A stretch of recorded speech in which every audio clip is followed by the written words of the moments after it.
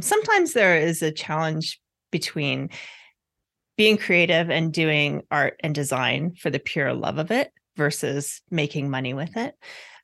So trying to find the balance and still juicing up that side, that love, right? Versus, okay, I'm manufacturing something as a product and a service. Welcome to the Creative Chats Podcast with Mike Brennan.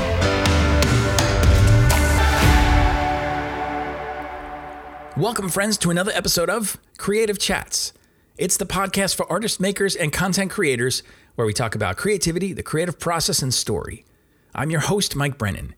You can connect with me over on Instagram. I'm at MikeBone, or on my website, which is mikebrennan.me. Hey, I'd love for you to stop by dailycreativehabit.com. I've created several resources with you in mind as a creative person. First, there's a link to our free private Facebook group called Daily Creative Habit. It is filled with creatives of all types who have raised their hands to say, I want to show up more consistently for my creativity and craft. And so if that's you, we would love to see you as part of this group. There's also a link to receive our free Daily Creative Habit email newsletter. This goes out twice a week and is filled with resources and inspiration and daily prompts for you as a creative person to make sure that you keep showing up every single day for your creativity. And lastly, there's a link out to the new Daily Creative Habit Guided Creativity Journal. And this is something that I'm really excited about because it's a 90-day journey that you can go on that guides you to plan and show up for your creativity and help you track and help you measure and figure out exactly what it is that you want to do and how you want to do it. This is available right now through Amazon.com. You know, we hear this word branding all the time in today's world, and it can mean different things to different people. And today's guest, I get to sit down with Nikki Takahashi, my new friend, who is just a joy. I mean, you're going to hear it in our conversation today. She just has incredible energy, and we both like to smile and laugh. I think our faces hurt after this interview. Anyway, she gets to talk about what she does, which is she's a digital media designer and a brand strategist. And so we talk not only about what do those terms mean, like what is a brand, but we also talk about creativity and how creativity shows up for her and the influences, and just about creating this life that we're trying to live as creative entrepreneurs, even, and creative people. And so I know that you're going to enjoy this conversation as much as I did. And be sure to check out Nikki's own podcast, which we mentioned at the end of the episode. You're listening to a podcast right now, so add that one to the queue. And trust me, you will not regret it. So without further ado, here is my creative chat with Nikki Takahashi. Well, Nikki, welcome to the Creative Chats Podcast. Thanks so much for being here. Finally, I'm here. Finally, we get to have a chat. Yes. Thanks for the invite. Absolutely. You know, I so enjoyed our time at our mutual friend Mike Kim, his event recently. Just getting to know you, getting to sit down with you and hear a little bit about your story and your background, and just, you know, kind of hanging out on the couch and just kind of having a chat, right? And I'm like, man, this is so good. We got to do this on an episode. So here we are. It's so fun. And, you know, there were so many people in that group. I felt like it was just my destiny that I chose the table to sit next to you at, and it was just the two of us. And I had seen on social media at some of Mike's previous events this guy who did the crazy sketches of the speakers, right? And lo and behold, I looked to my right and there you are on the tablet making your magic. And I was just spellbound. So I'm so grateful that I chose whatever table number that was that day. And then, yes, that we got to have a further discussion, because it's always nice to talk with other creatives and casually, right? Not stuffy or structured. Yeah. Totally. Yeah. I don't know many creatives who are really stuffy, honestly. So that might be true, actually. Maybe it's not creatives I'm thinking of. Yeah. Well, I'm excited to talk to you again about this stuff and to share your background and story and your journey with the listeners today. And so, you know, you describe yourself, I'll just make sure I get this right, digital media designer and brand strategist, correct? Yes. And that is ever evolving, I think. Right. It's tough to put a label on what you do. And, you know, and trends change industries morph, so that is ever evolving. But it's funny because when I started in this industry, I don't know, this is how old I am. I don't know if branding was really a thing. Like I don't think commonplace people talked about branding. Of course, right. The artists, the designers did. So growing up, I knew the essence of what I wanted to do. I knew that I had a skill for identifying in people what kind of made them unique, how their physical presence, their verbal, execution, all this stuff really culminated together to create something really magical. But I didn't have a word for that. And of course, that's more personal branding, but it does apply as well to business branding. So today I use that title to kind of encompass both ends of the spectrum, but I do love to lean into the personal branding. I mean, the quirky people that you can really just enhance. And I mean, they're bold and they're unique, unconventional as it is. But when you can apply a layer of visual or messaging to it that just amps it up, I mean, they get excited and they're just so excited to promote themselves after that too. It's fun. Yeah. That does sound a lot of fun. I think you're right too, as far as the whole concept of branding and terminology. I'm with you as far as like, it wasn't really talked about back in the day, we'll say. We won't say how far back in the day that is, but today there's certainly, people are, especially younger people who are talking about, I want to be an influencer. I want to, just make my living off of posting things on Instagram and helping partner with brands. And so there's a lot more certainly in the terminology and in the conversation today. But I still think that there's something that's like people don't really understand, or maybe a misconception of like, what exactly is a brand? Some people talk about it in terms of like, well, it's the, copy and the voice of whatever company or person. And then other people talk about branding and it's more, well, it's actually graphics and it's, more the visual aspect of things. And yet, very rarely do you find somebody who really understands a fuller scope. So how would you actually define like, what is a brand? And when you're working with somebody on branding, what is it that you're actually doing? Well, you've nailed it. It is that full scope, that full sensory experience, the messaging experience altogether. When I'm working with clients, we do start with messaging always. I find that's usually a stumbling block.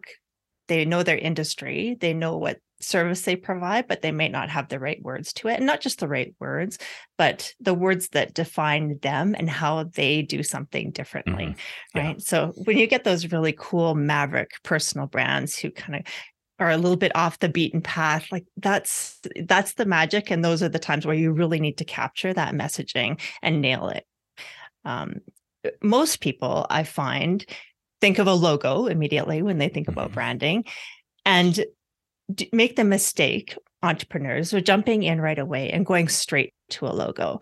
And I can't stress enough how difficult that is. And it's funny because I really have a hard time with trends versus being true to you. Many clients come and they've seen something online that, they think is trendy and cool, and that's how they want their logo to look. But really, if you can make it really aligned to your style and not even necessarily industry specific, but something that just is so personal and customized, that's the better approach. So instead of jumping in with a logo right away, get that messaging and that flavor fleshed out so that you can then translate it visually or onto a website. That's the process I think works best. Yeah. And then in that process, you do start touching on the full scope, how people dress, how they show up in a room, right? Maybe the perfume that they wear, like this all starts to flesh out and become so much more than just a logo. Yeah. And I think that's probably where your strategist hat comes in, because you're thinking holistically about this stuff. You're not simply thinking about just a logo or just a piece of copy or whatever the end product is, right? I mean, I do a ton of logos, and the conversations that I have sometimes with people where I have to back them up to go, wait, okay, you're wanting to jump ahead like 20 paces, but we need to actually have a conversation earlier in here, because maybe what you think you need isn't really what you need, right? Mm-hmm. They're automatically assuming that because they saw somebody else do something or somebody told them they needed something, that that's their next step.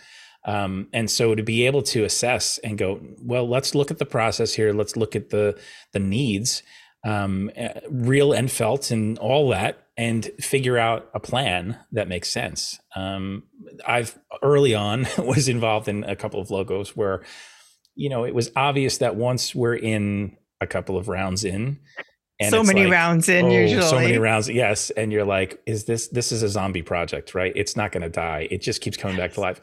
And you realize that like they didn't take the time to actually dig and do the homework beforehand to find out who they are, what they want to say, how they want to show up. And it's almost like they're, well, we'll know it when we see it, kind of, or we'll find our way through the dark. And you end up wasting a lot of time, energy, effort, money. And most of the time in those situations, no one is happy with what is happening or the end result, because it wasn't approached the right way. And so your assessment of going like, yeah, let's talk about all these things and let's have this process in place is so important. So I'm right there with you. Yeah, I mean, that's exactly it. I can say earlier in my career, I focused more on the visuals. I like the pretty stuff. So I did start logo website. I didn't have a messaging component, a marketing component to my little boutique agency.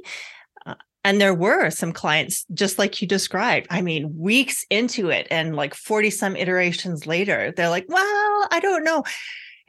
I can say now with confidence and so much pride that when you get that process right, when clients commit to that process and invest in that full process, it's much speedier. And 90% of the time, I'm going to say they pick the first logo that we do, right? And usually I just do 2 concepts, but you can usually nail it immediately. And then that's a wow factor too. And that's magical for them. But without those first steps, you're right. You're beating your head against the wall and the client is frustrated and you're super frustrated. So it's important in that process. Mm-hmm. So with you saying you started with logos and more the visual aspect of that, I know you shared a little bit with me personally as far as where some of the stuff came from as you growing up and things. Would you share a little bit more about like the context of like, how did you get into that? And like, how did you know that you were a creative person? What were the influences there? Oh, fun. Well, I can take that right back to my grandma Takahashi. So yeah, I credit her with so much of the creativity in my family. And I was describing to you, it's such a fun story. She was a farm wife, middle of the prairies in Alberta, here in Canada. And I remember as a little girl, I was the eldest of the grandchildren. And so we got to spend a lot of time together, feeding the cows, walking around on the farm, in the kitchen, all the housewife stuff. Mm-hmm.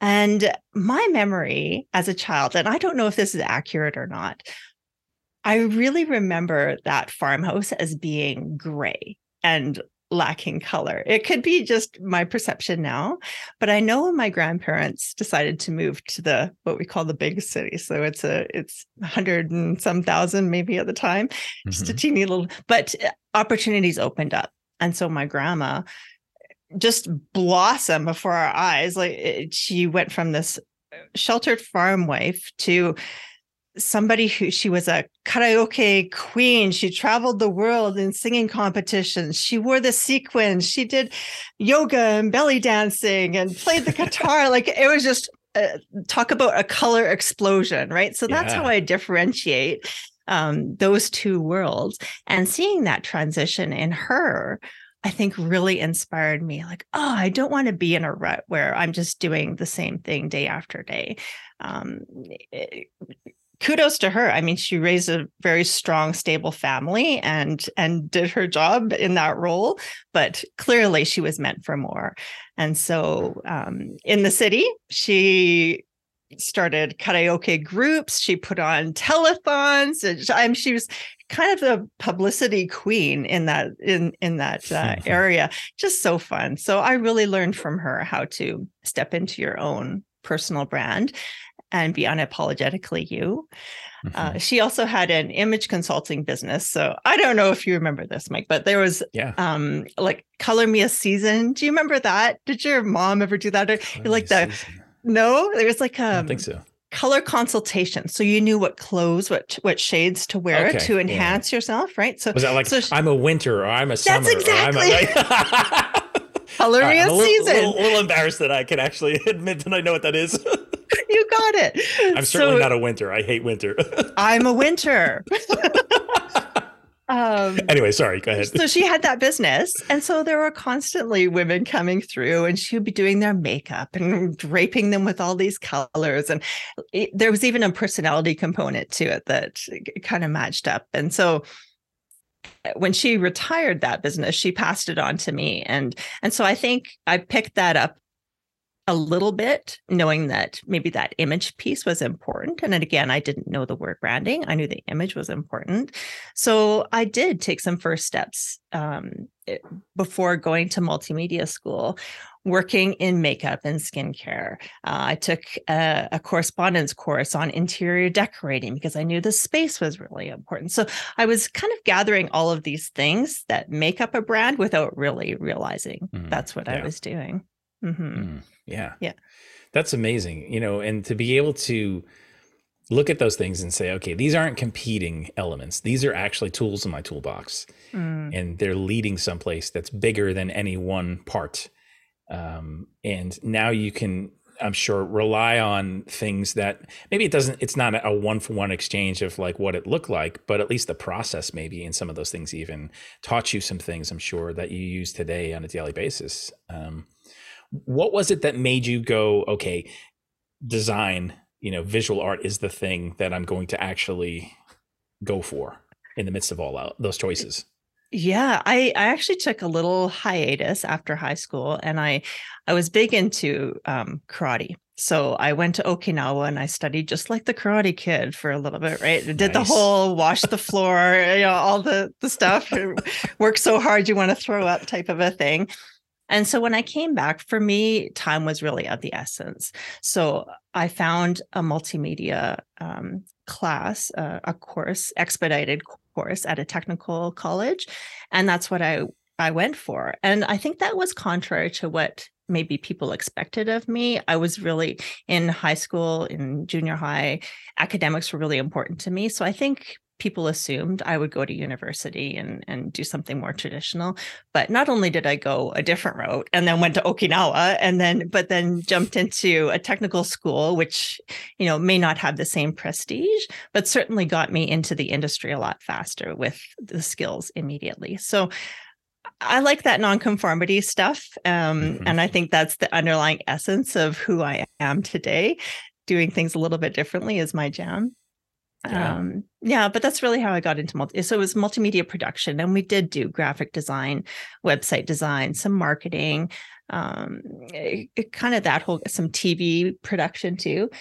So it was just a fantastic course. But I will say that I did have a little bit of imposter syndrome because I didn't go to a traditional art school. So although I took these courses in what could be comparable to graphic design, I wasn't really a graphic designer in air quotes, right? And so I know that some more traditionally schooled designers voiced a concern when you even adopted that sort of term and put that as your title, right? You're not really a graphic designer. You went to technical school. So that took a few years for me to get over for sure. But I'm over that now. Yeah. As I look back, 20 some years, nobody has ever asked to see a diploma or my credentials. Exactly. Right. So you need to get over that hiccup. If you're being stalled out creatively because of some sort of degree, just move on. If learn something on YouTube, for goodness sakes, and you're probably more skilled than half the people out there. Yeah, absolutely. And it's funny because sometimes people ask me, they're like, what's your opinion on art school? Do you think someone should go to art school? And I'm like, well, it really depends. I mean, there's so many factors involved there, and not every school is alike also. The ones that I went to in New York City, I mean, one of the most valuable things actually wasn't just the like the skills that I learned, but it was really being in an environment where I was being challenged to be the best person that I could be, right? I was around people who were just doing incredible work, and it made me rise. And then also it was the relationships with the people, who are the professors, because they're working professionals and they had connections in the field. So short of that, I mean, the other stuff, you can certainly learn a lot on YouTube or wherever for free, or go shadow somebody, or however it is that you learn best, you can figure those other things out. But I think it's really a matter of like, how do you put yourself in an environment where you can bring the best out of you? Like advocate for yourself in that regard. That's what you really need to learn how to do, because if you don't do that, all the other stuff, it almost doesn't matter, because you'll still end up stuck in some regard, or like you said, you kind of the feeling like, I'm missing that piece, whether it's a degree or a certain relationship or a certain opportunity. And it's easy to get stuck there, So if you could do it differently, would you? Or do you looking back, is that the right path? I think for me it was, because when I graduated high school, I wasn't really like completely aware of what the possibilities were. And I think I was also too green in a lot of areas where I just needed to get some more experiences and figure out, what does this actually look like? Like, I know I enjoy doing art, and I like, we had the conversation with my parents. It was like, well, you sure you want to go to art school, right? Like, that whole business. And, I've told the story before, but it's kind of funny. My dad was a New York City detective, and he worked at the police academy, which was like across the street or a block away from where the School of Visual Arts, one of the campuses, were.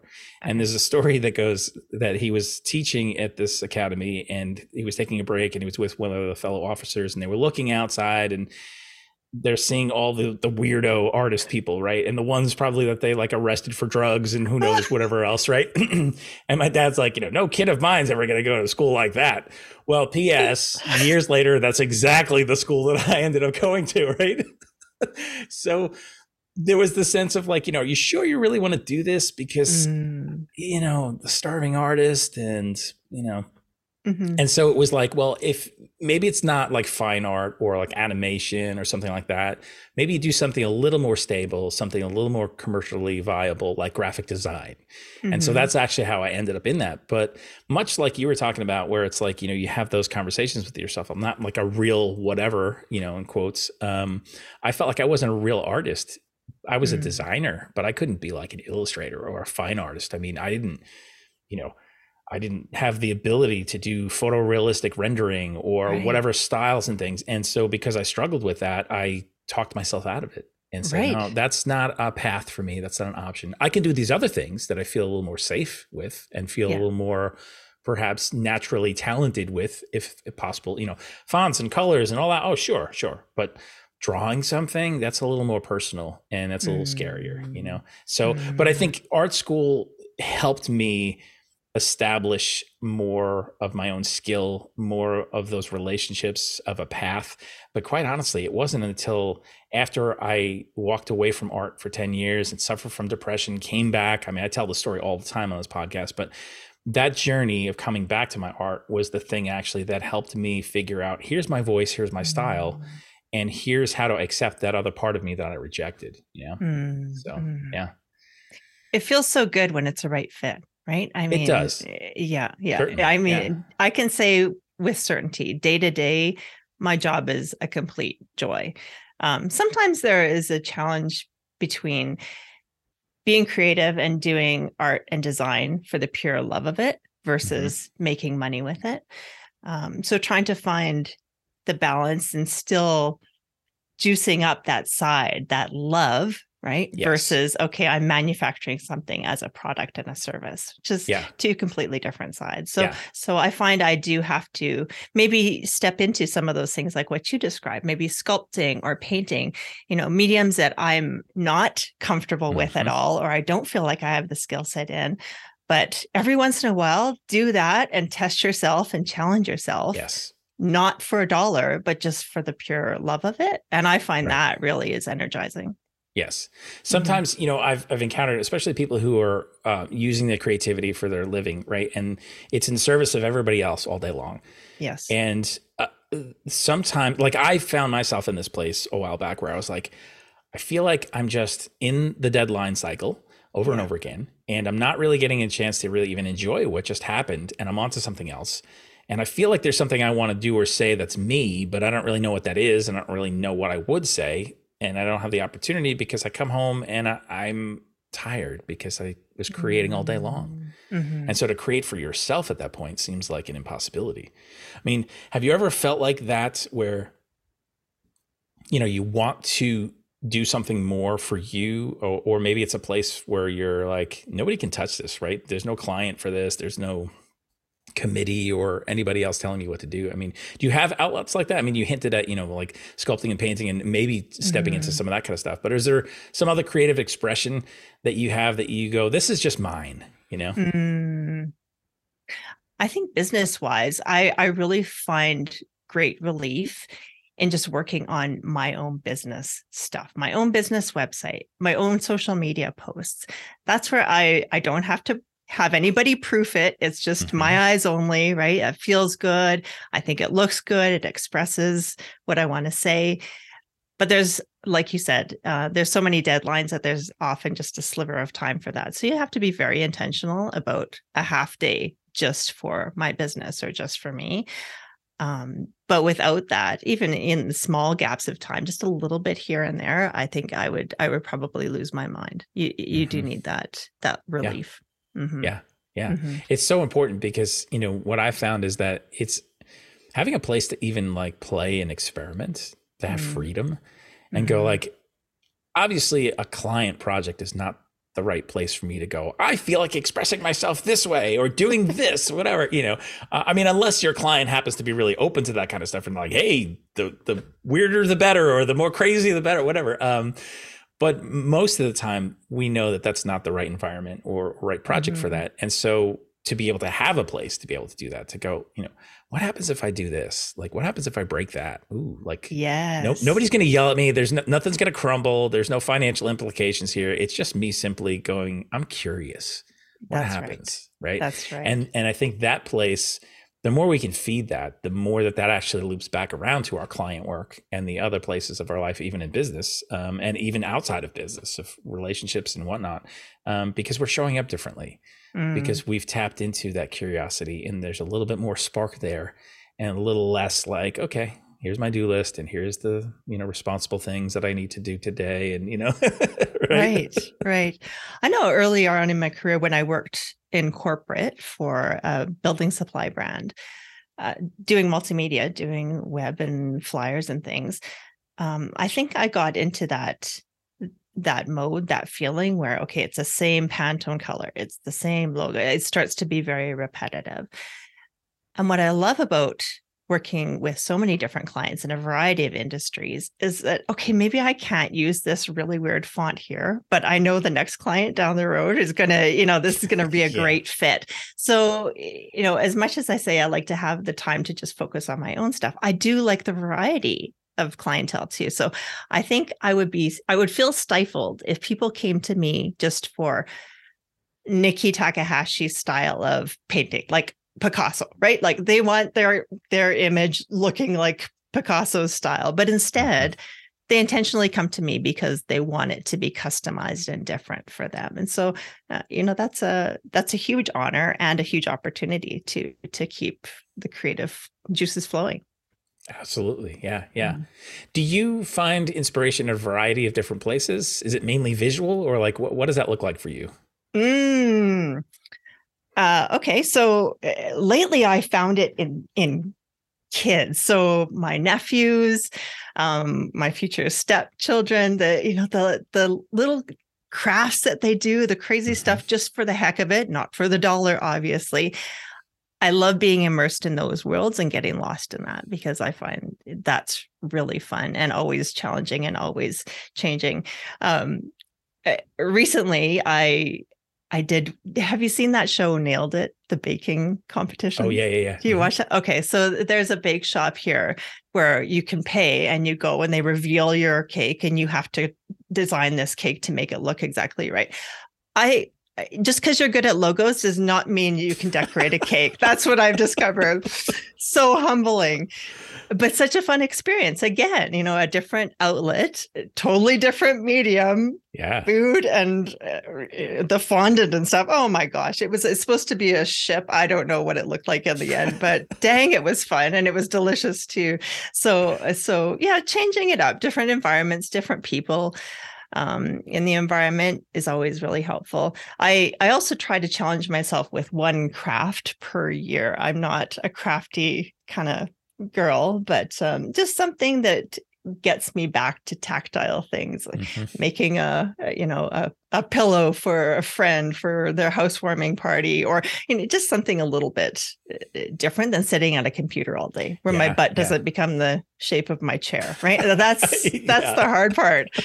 You feeling it? You know what I mean, right? Totally. And that whole thing of tactile, I think you hit on something there too, because it's so true. I mean, when I first started, again, I don't want to go back way too far, but I was in school right at the point at which computers started being used, and they were like, okay, we're doing traditional paste ups and mechanicals for, the artwork for advertising and whatnot, but we're also going to teach you now this new thing on the computer. And it was like, oh, okay, cool. Which I'm very thankful that happened, but I'm also thankful that I had this experience of like doing things more tactile. Even though some of those processes aren't used today, the methodology has certainly changed with the technology that's advanced, but there's a certain understanding and there's a certain experience where, like, when you get your hands dirty and with materials that you can feel versus like my hands on, the trackpad, the mouse pad and whatever, clicking away on keys. It's just a completely different experience. And I think it's not a either or. I think it's a both and, but to be able to keep ourselves in that place where we don't lose the tactile. And honestly, some of the people that I love, their work, even design wise, they're taking things traditionally and they're still doing the whole thing. I'm going to slap this on top of a photocopier and move it as the thing is scanning and whatever. And then they're taking a printout and then they're scanning that in digitally and then using that somehow in their design. So there's this like back and forth dance that happens with a traditional and then the digital. And then it comes with something that's like, hey, that's pretty unique. It's not simply a piece of clip art that somebody found someplace or a plugin or a, whatever texture pack that somebody bought on whatever website, That's right. Did you find resistance personally? Were you resistant to the digital side after doing the whole, cut and paste sort of style? It's funny. Not in the beginning. It was when I came back to my art, I did, because for me, digital meant work and it meant graphic design. And what I was trying to focus on was my personal side of things and go, I need to get back in touch with drawing and with some things that, like when I was a kid, when I would take things out of markers and crayons and pens and more of those tactile experiences. And so I swore off having anything to do with digital drawing or anything like that in the early days of my coming back to my art, simply because of that. I wanted it to be personal. I wanted it to be for me. This wasn't anybody else. This wasn't work. This was my own journey. And then eventually I allowed myself some little things here and there. And then I realized like, okay, I don't need to set those parameters for myself anymore, because I've moved past and worked through whatever my issues were surrounding that. And now I can actually, now it's really probably 90% of what I do is digital, even with the drawing. Yes. Most of it's digital. But, it's funny. I was thinking the other day, I'm like, when was the last time that I actually took my canvas out and set up some paints and did stuff with like tactile traditional materials? And I'm like, it's been far too long. I think it's time again for me to kind of dive into that. I think it does something in your brain even to engage differently.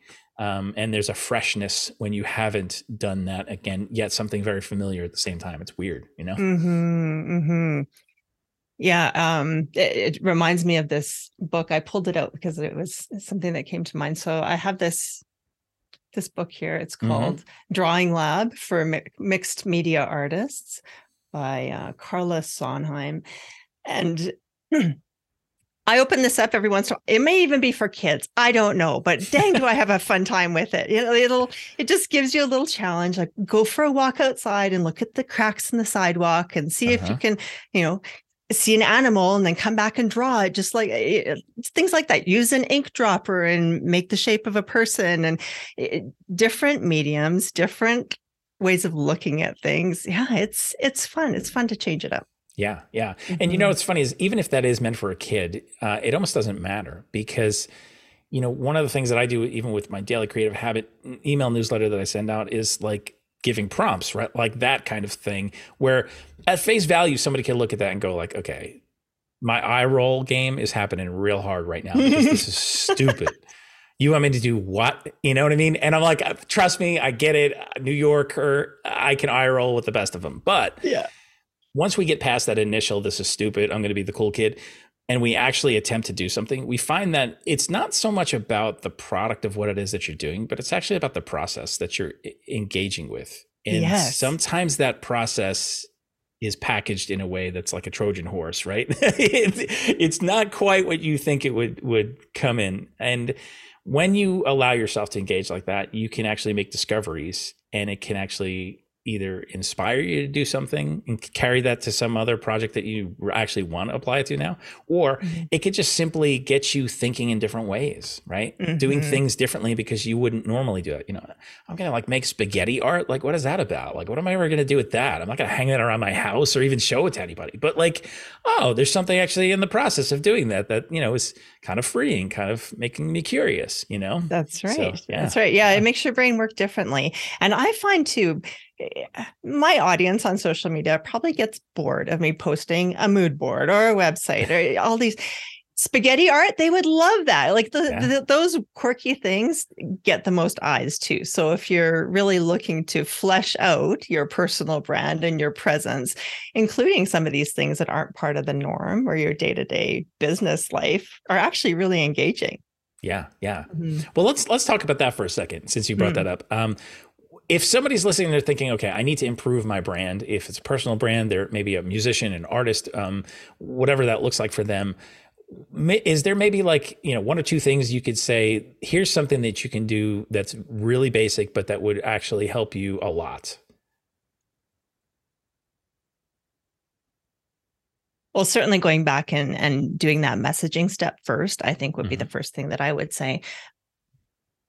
I would caution people, okay, this may not be directly answered to your question. I would caution people from investing a ton of money and time into their branding in the beginning, right? In those first stages, whether they're a musician or an entrepreneur. You need some time to get in your groove and understand your style and your audience. And so I find that the clients that I work best with, consultants, coaches, speakers, authors, need to be at least 5 years in when they're ready to not only commit monetarily, but do the process correctly. But also they're so busy by that time that they just don't need to micromanage every step. And isn't, Yes. I mean, you've done the logo design process, right? It's those people who are generally new in their industry are really struggling with, okay, well, what's going to look good? What do I want it to look like? I'll know when I see it type of thing. Those are the painful ones. But the ones that say, here's my money, just do your magic. I trust you. Like, please, more of those every time. Yeah, for sure. So being patient with yourself and allowing things to evolve and progress, and then investing when it feels completely right, I think is the best advice that I would give there. Yeah. I love it. And you mentioned, social media and, obviously you're there showing up and doing all the things that all of us have to do on that regard. But you also have a podcast too, that we were talking about a little bit earlier. Tell us a little bit about the podcast. Oh gosh. So that was a fun experiment because I thought there's no way I can do this. And heck, it's kind of fun too. All right. Square Peg Entrepreneur is the name of it. And that was really an evolution in trying to create content that I was already conveying to clients on a one-to-one basis. So, inspiring a personal brand to be a little bit more courageous, a little bit more adventurous, do something a little bit quirky in your industry. So I would relay these stories and the examples to the client. And I'm thinking this just needs to be talked about on a podcast. People can tell their own story and just have that as inspiration for everyone. So I really love to showcase, like you said, the weirdos, right? The ones that are just a little bit odd, but are also, making their dreams come true and putting money in the bank too. And, whether that's because of their image or the way that they produce a service. I mean, it can run the gamut, but it's nice to hear success stories where you don't always have to conform to the industry standard. Yes. Yeah. Mm-hmm. Yeah. And the podcast format itself even is another expression of creativity. And, I have these conversations sometimes with people. They're like, I'm thinking about maybe starting a podcast, but I don't know. And then I get further into the conversation and they've kind of pigeonholed what a podcast has to look like and how they have to show up. And I'm like, you realize that there's like a ton of different ways that you could do this. And it's just finding the right way for you.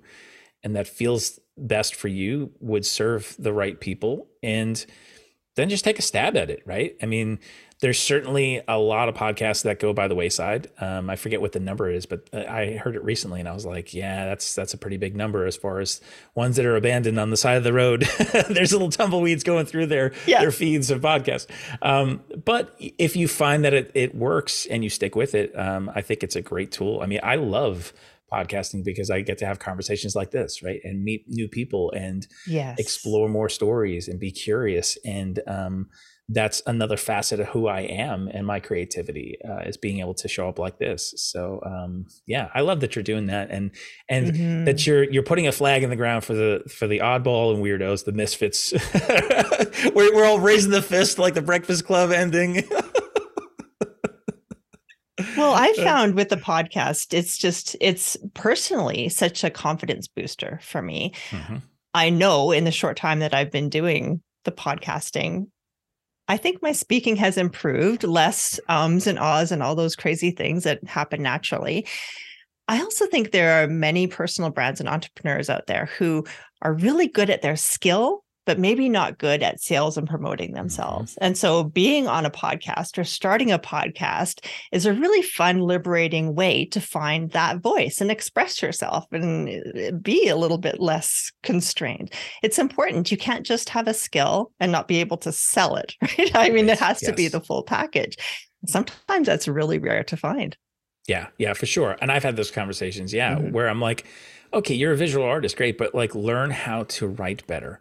Because you're going to have to write blog posts, perhaps, telling the story of why you created what you created. And you're going to have to certainly write captions for and copy for social media.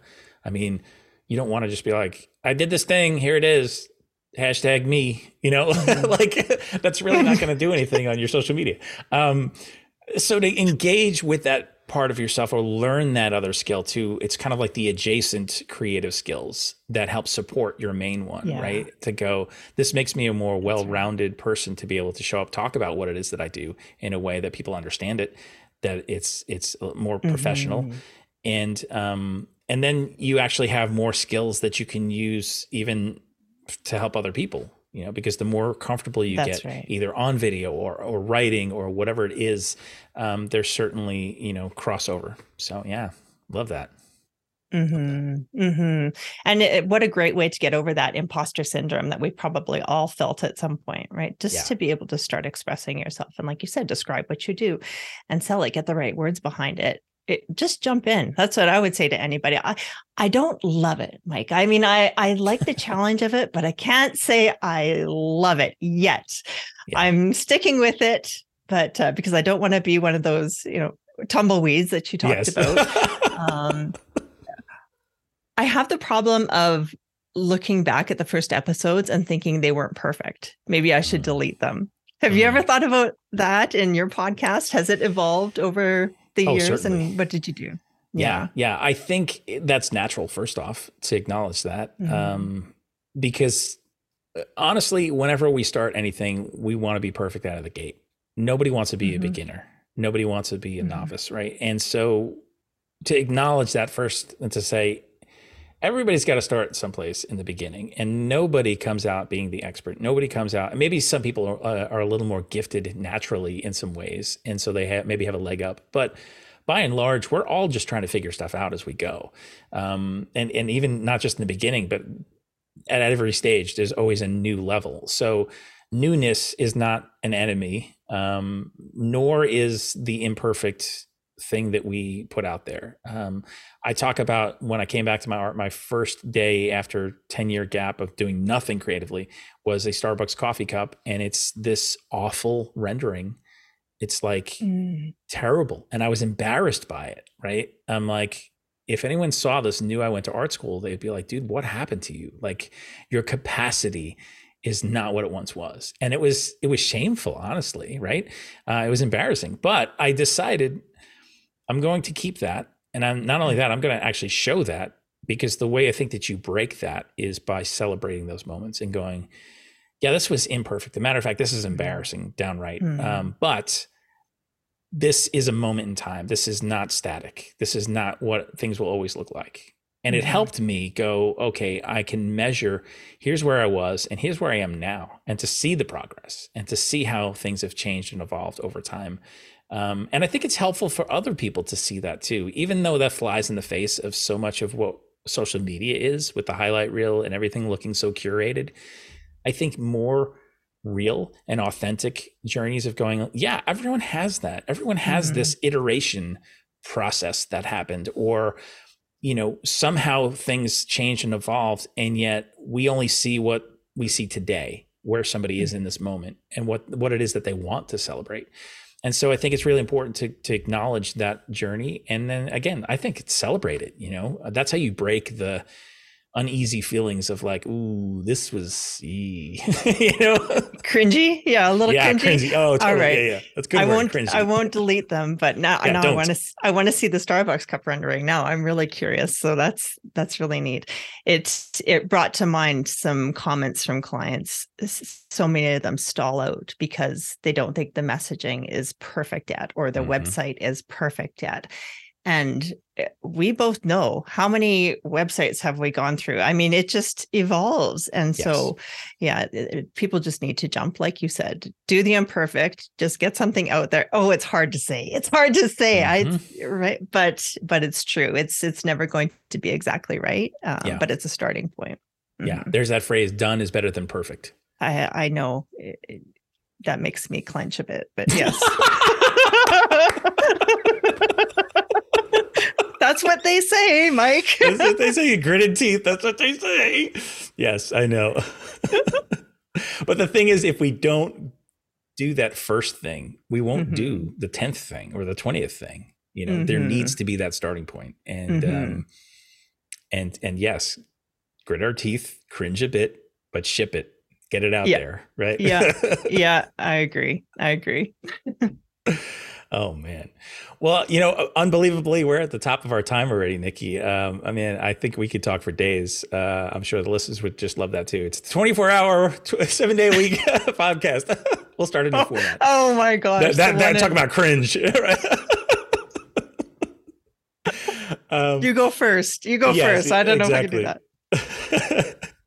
But I want to be sure to you know, that you let people know where they can find you and your services if they're interested, and your podcast. So lay some links on us and some of that good stuff. Oh, so nice. Thank you so much. Well, my company's name is Fetching Fin. There's a story there, but what I've learned, note for everyone, learn how to spell out the name of your business. Make sure it's easy to say. People understand. FETCHINGFINN. I can't tell you how many different variations of that name. Stitching Sin was one that really stood out to me. I'm like, is that what it sounds like? Fetchingfin.com, all right, is my website. But you can find me on social media more often at the Nikki Tack is where I'm at. My podcast is linked up on the website, but then I'd like to just take this opportunity too, Mike, because as a podcaster myself, I know how important it is to get reviews. So I just want to let your audience know, if you haven't reviewed Mike's podcast, can you please go give him some 5 stars? We really love that stuff. And I know he would appreciate it. Well, thank you. That was very nice of you. Yes. No problem. Yes. And all that stuff, it's like people don't realize how much that stuff helps you get seen and heard because you get suggested more and people understand like, oh, this isn't just some thing that's there and was abandoned or, people don't care about whatever. Like if things are having impact, you certainly want to make sure that you let people know because it's a nice thing to do. I mean, but thank you for that. I appreciate that. For sure. Well, it takes just a few minutes. And if you have a podcast like I do and you're in the baby stages, boy, is that a confidence booster. Yeah. So yes, it's not perfect, but listeners are acknowledging. So yeah, have at it. Yeah. Well, there you go. Well, Nikki, thank you so much again for this time. I just appreciate your energy. You have a spark and joy and, I love hanging out with you. So yes. Thank you. Can't wait till we can do this again in person, right? We will. Yes. And I'll be that lurker over your shoulder watching the magic happen with your doodles because I am mesmerized by it. I love that little niche you've carved out. And thank you so much for having me as a guest. This is an honor.